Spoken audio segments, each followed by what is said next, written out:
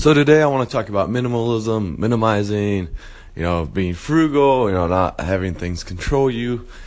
And, I think it's very individual. I think people make a big deal of like, all right, like all the stuff defines me.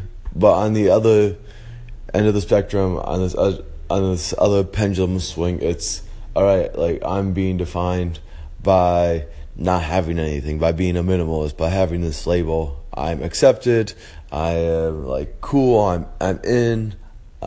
People want to hang out with because I'm a quote unquote minimalist. Just like, oh yeah, if I have all the shoes, if I have all the clothes, if I have this fat watch on, like this ice on my wrist, like that's gonna make me cool. And that's just the other, the same concept, just flipped on the other side of the pendulum.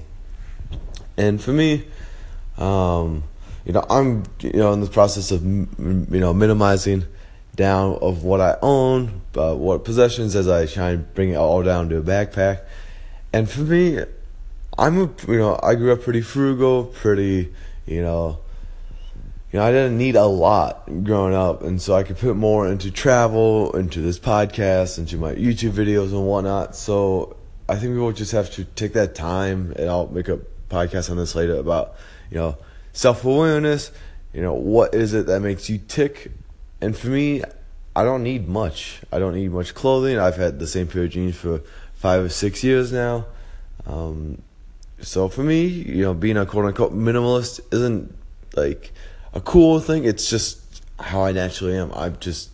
I enjoy not having much, and that frees me up to be more creative, to make more videos, write books, try this podcast as well. So that is my take on minimalism today.